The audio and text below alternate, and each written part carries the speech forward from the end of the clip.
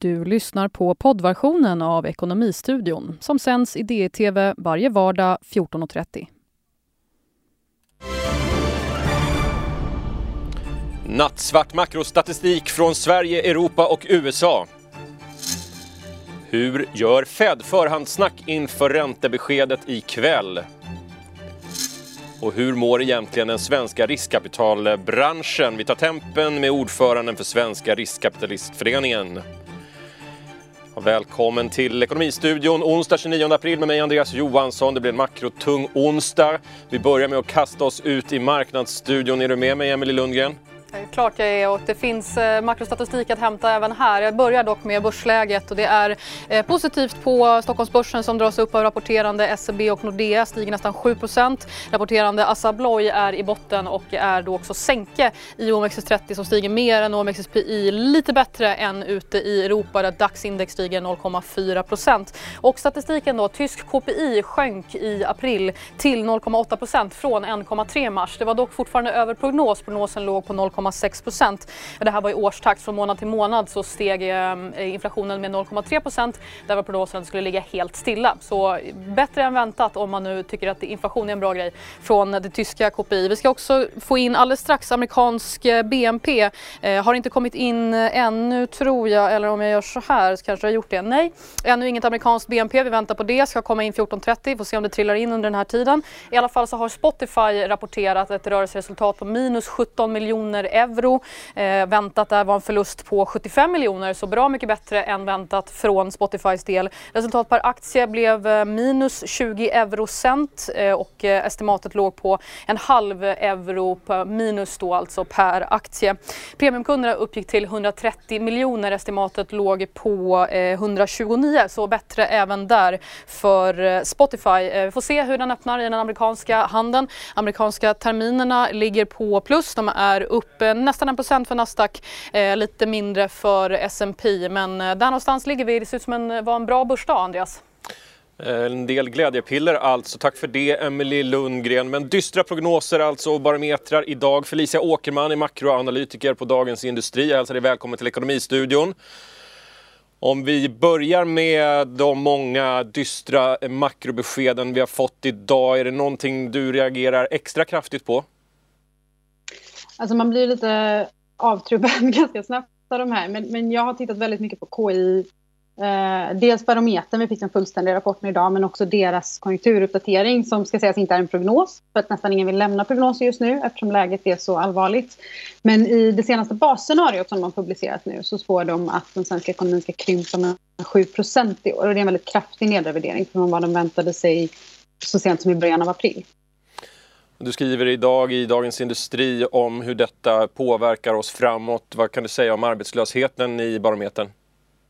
Ja, men det är kanske nästan den biten av den uppdatering vi fick idag som jag tycker är mest intressant. Att de ser ändå att arbetslösheten ska jobba sig upp till 10% i år. Och trots att de faktiskt har reviderat upp återhämtningen i BNP nästa år så spår de fortfarande att arbetslösheten ska landa på 11%. Och anledningen till det här är helt enkelt att det har gått mycket snabbare än vad någon trodde. När de kom med sin uppdatering i början av april så räknade de med att antalet korttidspermitterade skulle vara i snitt 100 000 personer under det andra kvartalet. Sen skulle det minska långsamt under det andra halvåret.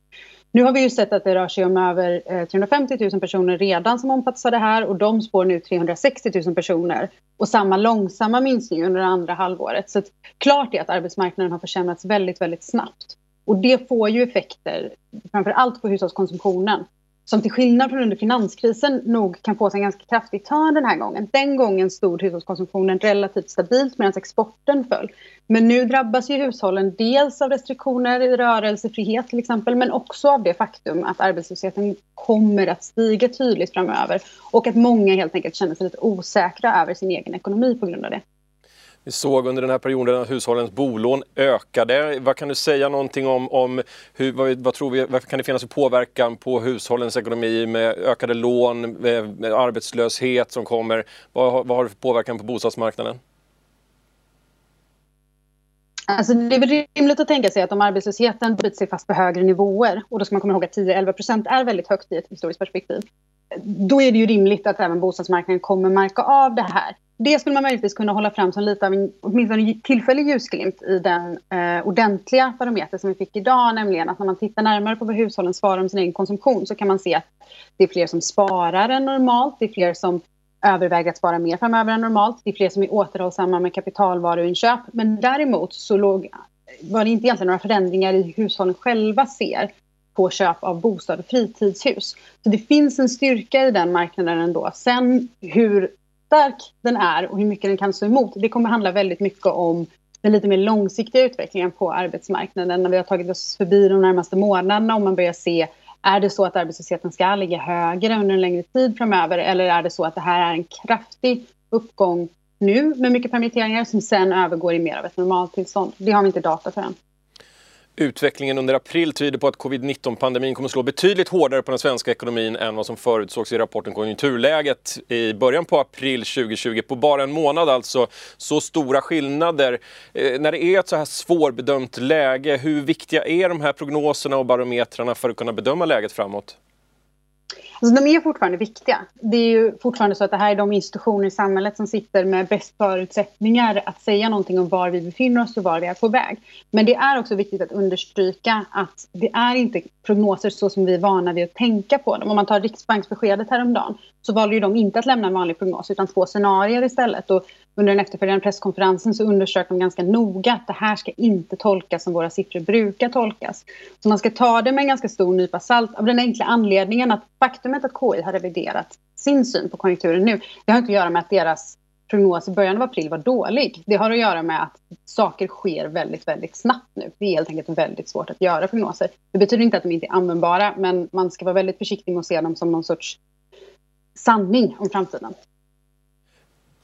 Det låter så som att vi får helt enkelt följa det som går att följa och de siffror som kommer in. Jag får in här USAs BNP sjönk med 4,8% i beräknad årstakt under första kvartalet. Det visar den första beräkningen av BNP från det amerikanska handelsdepartementet. Felicia, kan du säga någonting om den amerikanska ekonomin och vilket läge den befinner sig i förhållande till detta? Ja, 4,8% är ju en ganska bra bit ändå, får man säga, över prognosen på minus 4%. Igen, prognoser just nu inte helt användbara kanske. Det är svårt för alla, inklusive de analytiker som vanligtvis ingår i de här konsensusprognoserna. Men vi har ju sett väldigt tydliga tecken på en väldigt kraftig utveckling. Så om vi kontrasterar till exempel, vi anser ju att läget på den svenska arbetsmarknaden är väldigt allvarligt nu. Det är betydligt allvarligare i USA. De har sett större effekter för att det är större nedstängningar. Det säger kanske inte så märkligt då. Men den här väldigt, väldigt snabba inbromsningen, i USA sker ju den i en ekonomi som i stort sett gick väldigt starkt fortfarande. I Europa hade vi ju sett en inbromsning, början på en väg in i kanske en lågkonjunktur redan innan. Men i USA gick ju fortfarande på högvarv, så det är anmärkningsvärt hur snabbt det kan bromsa. Vi ska prata mer USA senare i den här sändningen med tanke på Fed-beskedet som kommer senare ikväll. Felicia, vad tänker du om beskedet? Jag tror inte det blir så många konkreta åtgärder som vi har blivit bortskämda med den senaste 1,5 månaden. Jag tror inte att man rör räntan, det verkar inte heller så många andra vänta sig. Däremot så har Fed fortfarande kanske inte gett tillräckligt mycket så kallad guidance, alltså inte gett tillräckligt mycket signaler kring hur de tänker sig till exempel räntepolitiken framöver. Det är någonting som man märker att folk i marknaden nu ber om. En sak som jag kommer titta väldigt noga efter, inte bara vid det här mötet utan framöver generellt, är om man går över till den här japanska modellen med så kallad yield curve control, vilket i princip är att man använder stödköp som ett sätt att hålla räntor på vissa nivåer. I Japan så gör man det genom att helt enkelt säga att man vill ha 10-årsräntan på en viss nivå och sen så köper man så mycket som behövs för det. Det blir ett sätt att ge en väldigt, väldigt långsiktig guidance på marknaden. USA har tagit ett litet steg mot det i och med att man nu har obegränsade stödköp. Frågan är om man är beredd att gå ännu längre. Det är en diskussion som verkar föras inom Fed. Jag tror inte man är redo att fatta någon sorts beslut om det. Men alla sådana signaler blir väldigt intressanta.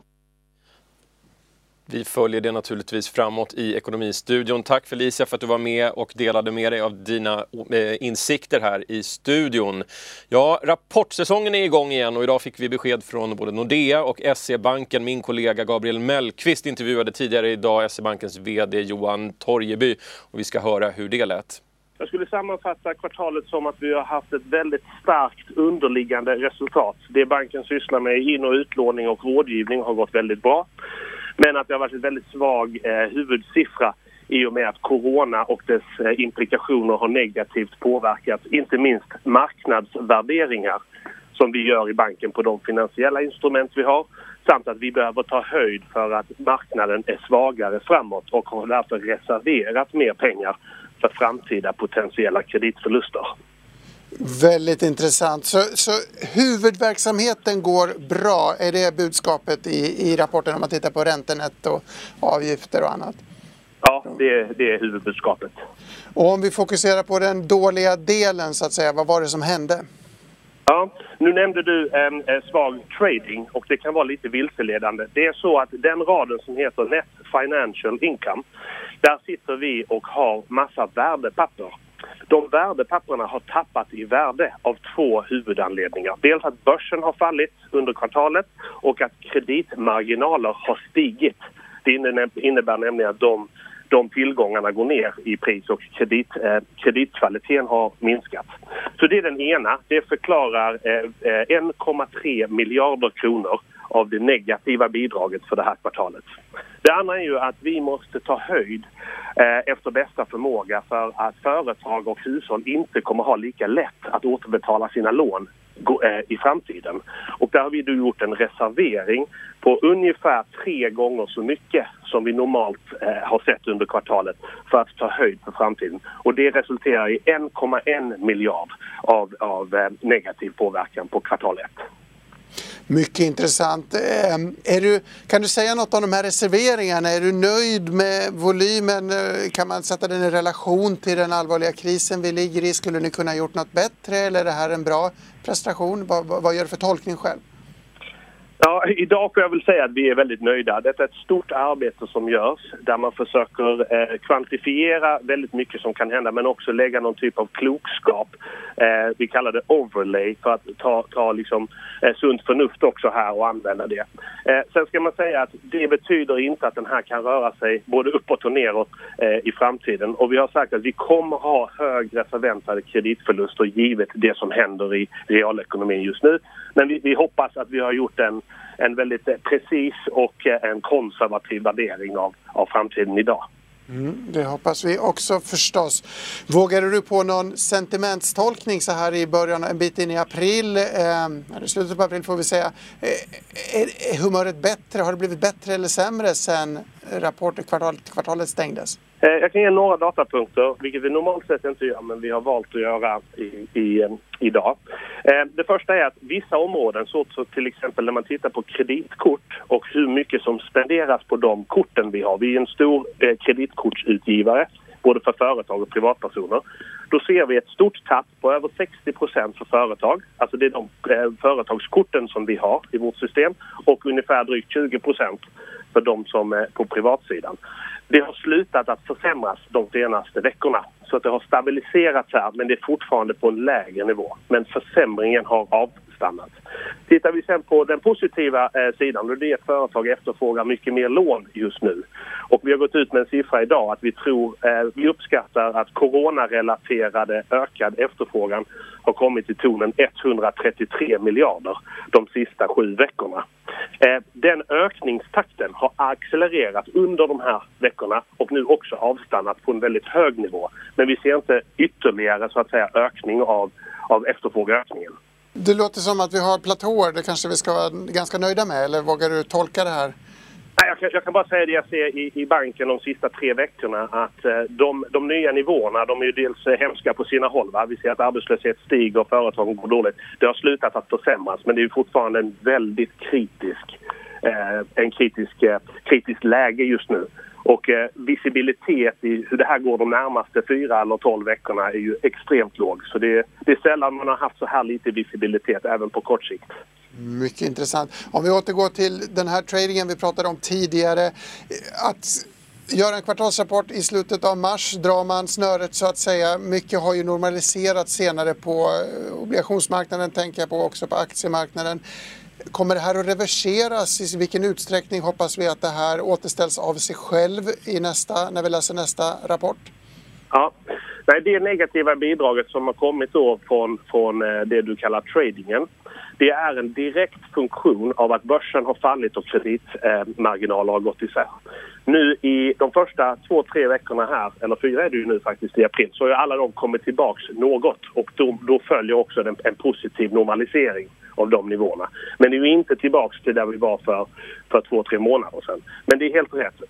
När den normaliseringen och en stabilare börs och marginalutveckling infinner sig, då återgår mycket av det här till resultatet. I och med Nordea och SEB idag så har vi fått kvartalsrapporter från alla storbanker och DIs börsanalytiker Ulf Pettersson sammanfattar detta.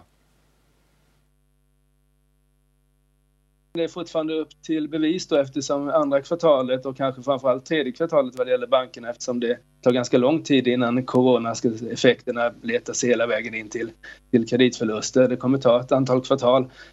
Men det är bra rapporter. Den som stack ut åt det negativa hållet var väl då Swedbank, där man som faktiskt gjorde en förlust. Det är inte vanligt att svenska banker gör förlust, men det gjorde de till följd av att de reserverade 2 miljarder i kreditförlust och tog då kostnader för den här FI-böterna här. Så Swedbank var väl den svagaste av rapporterna, men alltså, de övriga 3 tycker jag är bra. Den som har fått steg mest på sin rapport var ju Handelsbanken då, som var upp nästan 10%. Hur mår då den svenska riskkapitalbranschen i dessa turbulenta tider? Min kollega Gabriel Mellqvist har intervjuat Mona-Lott Theorell Kristoffersson, ny ordförande för Svenska riskkapitalföreningen SVCA. Det är klart, det drabbar ju alla bolag och det är en väsentlig händelse som inte har någon liknelse någon gång. Så att alla private equity-bolag har ju fullt upp med att ta hand om sina befintliga bolag och se till att de då jobbar framförallt likviditet och finansiering, och man jobbar ju med alla processer och även att kunna ställa om där det behövs. Så att man är ju väldigt intensivt arbete med att säkra upp att de kommer ur krisen och att de kan i vissa fall också kanske hitta nya vägar att komma ur krisen bättre när det är dags. En vanlig uppfattning är att riskkapital jobbar med hög belåning i sina företag som man köper. Är det en korrekt bild och är riskkapitalägda bolag särskilt utsatta i ett sånt här läge? Alltså jag skulle inte säga, den här krisen drabbar ju alla bolag verkligen oberoende av belåning. Och klart om intäkterna faller helt och hållet så måste man ju ta hand om likviditeten och belåningen, och man är ju väldigt ansvarsfull som ägare och ser till att jobba tillsammans med banker och bolag för att hitta en bra struktur och belåning framåt. Så att jag kan inte säga att det är högre eller lägre, utan att jag skulle säga att alla jobbar för att hitta en optimal belåningsstruktur och som passar bolaget. Och när det är kris så måste man ju verkligen jobba hårt för att hitta nya vägar till finansiering och klara likviditeten. Mm. Många riskkapitalfonder har ju väldigt mycket torrt krut också och priserna kan komma ner. Är det här samtidigt en tid där man ser möjligheter inom din bransch så att säga? Jag skulle säga att de flesta nu fokuserar på sina befintliga portföljbolag och att det är klart att det kommer finnas möjligheter, men den största fokus just nu är ju att se till att de bolag man äger kommer ur krisen, och sen får man se vad som händer där. Det kan ju finnas möjligheter i de befintliga bolagen att ställa om sin affärsmodell, och vilket man kanske tvingas att göra också. Intressant. Finns det några exempel på riskkapitalägda bolag som angriper krisen, motarbetar smittspridning eller bidrar positivt på något sätt som du vill lyfta fram? Ja, men precis. Det finns ju flera sådana här bolag som vill göra gott i samhället. Till exempel Green Food som ställer om sin matproduktion till att göra skyddsvisir, och de även levererar hälsosam mat till fältsjukhus. Och det finns ett bolag som heter Macrobond som utvecklade en dashboard för att samla statistik för att hjälpa då sina kunder att kunna navigera i den här nya miljön. Vi har Artificial Solutions som gör en digital assistent för HR-avdelningar för att hjälpa de anställda att navigera i hur man ska då hantera en ny situation när man sitter hemma och jobbar med alla de frågor som uppstår kring det. Och sen har vi Norrsken som har initiativ där man vill också bidra till hur man kan utrota smittspridningen och där även vissa PO-bolag har bidragit både finansiellt och med kompetens och kapital. Det låter jätteintressant. Sektorn kommer alltså att överleva den här krisen. Hur ser du på den sista? Är framtiden ändå ljus efter en tid av nedgång? Jag skulle säga att private equity-ägda bolag har ju väldigt duktiga på att ställa om både i befintliga bolag och de är snabbfotade att när man kommer ur den här krisen att man då man jobbar med hållbarhet väldigt mycket och om man jobbar hållbart så har man väldigt bra rutiner och processer och compliance vilket gör att man då kan ställa om väldigt snabbt och man har bra fokus på att få rätt processer på plats och man har inga långa beslutsvägar. Så jag skulle säga att private equity-ägda bolag har bra förutsättningar för att dels komma ur den här krisen och även sen när man är ur att man kan vara en katalysator för att göra de omställningar som krävs för att hitta nya marknader och nya affärsmöjligheter. Ja, amerikanska läkemedelsbolaget Gilead uppger här på eftermiddagen att man fått reda på positiv data från statliga NIAID-studien med Remdesivir för behandling av covid-19. Som vi förstått det har studien nått sitt primärmått och NIAID kommer att ge detaljerad information i den kommande presentation, skriver Gilead i ett pressmeddelande på onsdag eftermiddagen, rapporterar Direkt. Vi ska byta språk i Ekonomistudion. Vi har med oss James McCann, Senior Global Economist på Aberdeen Standard Investment. Hello James, welcome to the studio. Let me start off by asking you, what's the situation like in Boston where you are situated?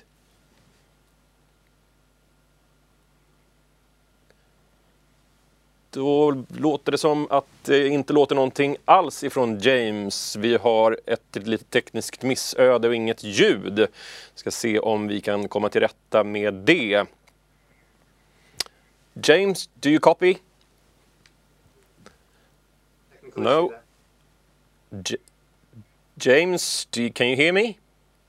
I can hear you. Can you hear me? I can hear you, James. How wonderful to hear your voice. Let me start off by asking you, what's the situation like in Boston where you're situated? Well, businesses are still closed. We're still practicing pretty aggressive social distancing here. So we're still in that pretty early phase of the aggressive shutdown and lockdown to try and mitigate the spread of the coronavirus. Focus is already turning, though, I think, towards attempts to try and think about at least what the exit strategy will look like and how it will evolve. But we're not quite at a point here in Boston where we're implementing that as yet. We're going to talk about politics and opening up society in a moment. But first, let me ask you, what can we look forward from Fed today? I think the Fed's job today is to reassure the market and to reassure households and businesses that it's going to continue to act to support the economy through this process. I don't think that will come in the form of new announcements. I think really the Fed has outlined the vast majority of the tools it's going to use to fight this crisis. But I do think the Fed will perhaps give a bit more detail about what it's doing to provide the flow of credit into households and to businesses to try and insulate the market and the broader economy from this economic shock and try to limit the long-term fallout and the long-term damage from that. So I think it's really a case of reassurance, explaining what the Fed is doing and saying that it's prepared to do more if necessary. It's because this is a planned meeting, but Fed has released financial packages regularly throughout the crisis. How important is this meeting today? What's the importance of the planned meeting compared to the packages that are released? It gives the Fed an opportunity really to explain what it's doing, what it will potentially do should conditions deteriorate, and provide a little bit more detail and context around all those plans. I think it'd be interesting maybe if we get more signal around what the Fed's quantitative easing package might look like. So will the Fed continue to buy government bonds at really what have been quite extraordinary rates? Will it slow those purchases? Might it consider yield curve control where it caps the short end of the yield curve, puts a limit on what short-term interest rates can do. I think it's more a case of these types of details that I think the market will be very interested in, but also provides that signal that it's ready to do more if necessary. And what else do you think Fed should do? Should they do more? Are you happy with their work so far? How would you rate their work?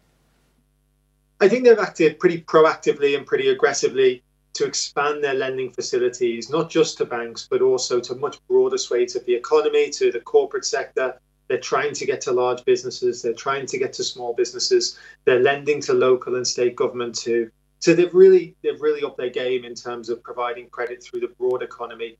We would actually like them to be a little bit more ambitious and a little bit more aggressive. There's been lots of talk about policies like helicopter money, monetizing parts of the federal deficit. And we actually think that that could be a viable solution in this type of crisis if it's a policy that's led by the central bank, directed by them, and consistent with their own mandate. Then I think that could be quite a powerful instrument, directly monetizing government spending. But really, we think there are a lot of barriers towards that, both institutional and legal. So we don't really see it as being part of the playbook this time. In Sweden, we recently left negative interest rates, and now economists here are discussing to go back to negative income rates. Even though Riksbanken has left the rate untouched, would Fed even consider negative interest rates? I don't think so. I don't think this is a part of the toolkit the Fed wants to reach into. I think they feel that, first of all, there's some concern about the legality of that here in the United States, but perhaps more importantly, I think they just don't think it's a particularly effective tool. I think they worry about the distortions it might create in the financial system. They might pass through into the economy. And perhaps, most importantly, I think they realize there's not a huge amount of ammunition there. Maybe they could, cut rates by 50 basis points, 75 basis points, perhaps, as was the case, I think, in Sweden. They went modestly negative. I think the Fed realizes that it has to explore other parts of its toolkit to fight this type of crisis. And fiddling around with small adjustments in sort of nominal rates and real rates, I don't think is going to do it. Let's talk about the GDP that just came in from America. They reported 4.8% contraction, the largest drop since late 2008. What's your view on these numbers? Yeah, the way I think about these numbers is they're just really a sneak peek. We know that the US economy really only went into lockdown in March, and different parts of the country put in those restrictions at different points during the months. So the way I think about this is really just an introduction to the sort of decline that we're going to see in Q2. And when we try and predict that, it's really tricky to predict.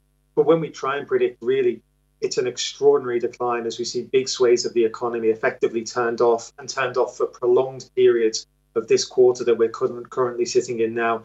To put it into context, I think we'll see a decline in Q2 GDP, of the likes we've not seen since the Great Depression, so in living memory. So I think really Q1 looks worrying. It's a big decline, but I think really it's just a scene setter for what we're going to get in Q2, which is just an extraordinary drop in economic activity. Parallel to the corona crisis, we have an oil market which is very unstable. What would you rate the risk of a collapse for the oil market? Well, it's certainly the case that there's concerns about oversupply. And as we're seeing that collapse in economic activity, we know demand is adjusting very, very quickly. But we're not really able to see that drop in supply. And that's one of the reasons in the US you saw this extraordinary situation just a few days ago where you had negative oil prices because there was just simply too much supply and not enough storage capacity. And while we look forward and we can think about the end of the year, there might be some recovery coming in and that should provide comfort for oil markets. I still think there is got to get over this supply and demand imbalance in the short term. So I probably expect to see continued volatility in the oil market and continued risks coming up there, that you get further declines and further big moves in oil prices as the market really struggles to balance what's been a really huge shock to economic activity and its inability to turn off the supply taps as quickly. And we're changing subjects to politics as well. In mid-April, President Trump communicated that America will open up in 3 phases. And how are these phases working? Are any states starting to open up in phase 1, for example? Yeah, the president talked about a phased approach. And look, I think a phased approach makes a lot of sense. We know there are certain types of activity which are more essential and which are riskier. And I think choosing which parts of economic activity you turn on does make a lot of sense. Now, the president has pushed a lot of this onto the states. So his view is, and his political calculation, I guess, is that they can decide, and they're in the best position to decide and implement their own exit strategies, with the federal guidelines providing just a broad framework. We are seeing some states already exit lockdown, Georgia, perhaps the most notable of those, but other states taking tentative steps to relax their own restrictions. I think the real fear that we have is we're not seeing the testing and tracing capabilities pick up at the same time. So the risk really is that, maybe there's a chance that you take your foot off the gas a little bit too quickly, and without those testing capabilities having been built up, you're likely to see reinfections rise. So we probably think that over the next few months, it will be a relatively slow removal of those restrictions. And we think it will be perhaps uneven and maybe prone to sort of having to roll back and having to move forward based on whether we do see infections rise. There'll be a little bit of learning as we go through this process. One of the most important indicators to keep an eye on is the flattening of the curve, stopping the virus itself. What does the American curve look like? I mean, this is probably the good news over here in the United States, and particularly in those parts of the United States which are really seeing huge degrees of crisis. So I'm thinking about New York City in particular, and that is that social distancing has managed to flatten those curves quite effectively. So that tells us that you can stem the flow of these infections. It also tells us that's incredibly economically painful to do so. We spoke about the size of the contraction that we're going to get. The cost of flattening that curve has been particularly pronounced, and especially in those areas like New York City, where that action had to be particularly aggressive.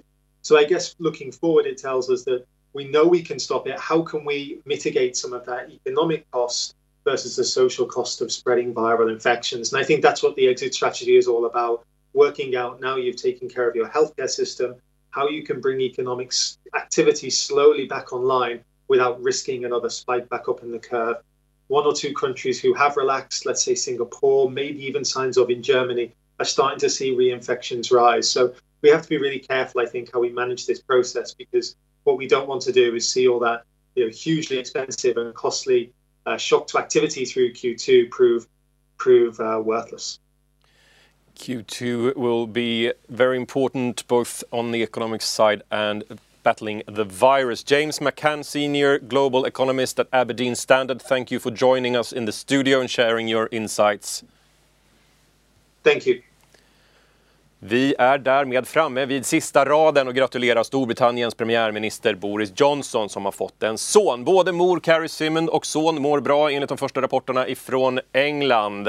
Härnäst blir det en nyhetsuppdatering klockan 16 med Emily Lundgren, och ikväll sänder vi extra från Feds besked 20.00. Ekonomistudion är tillbaka imorgon samma tid och samma kanal. Jag heter Andreas Johansson, glöm inte det.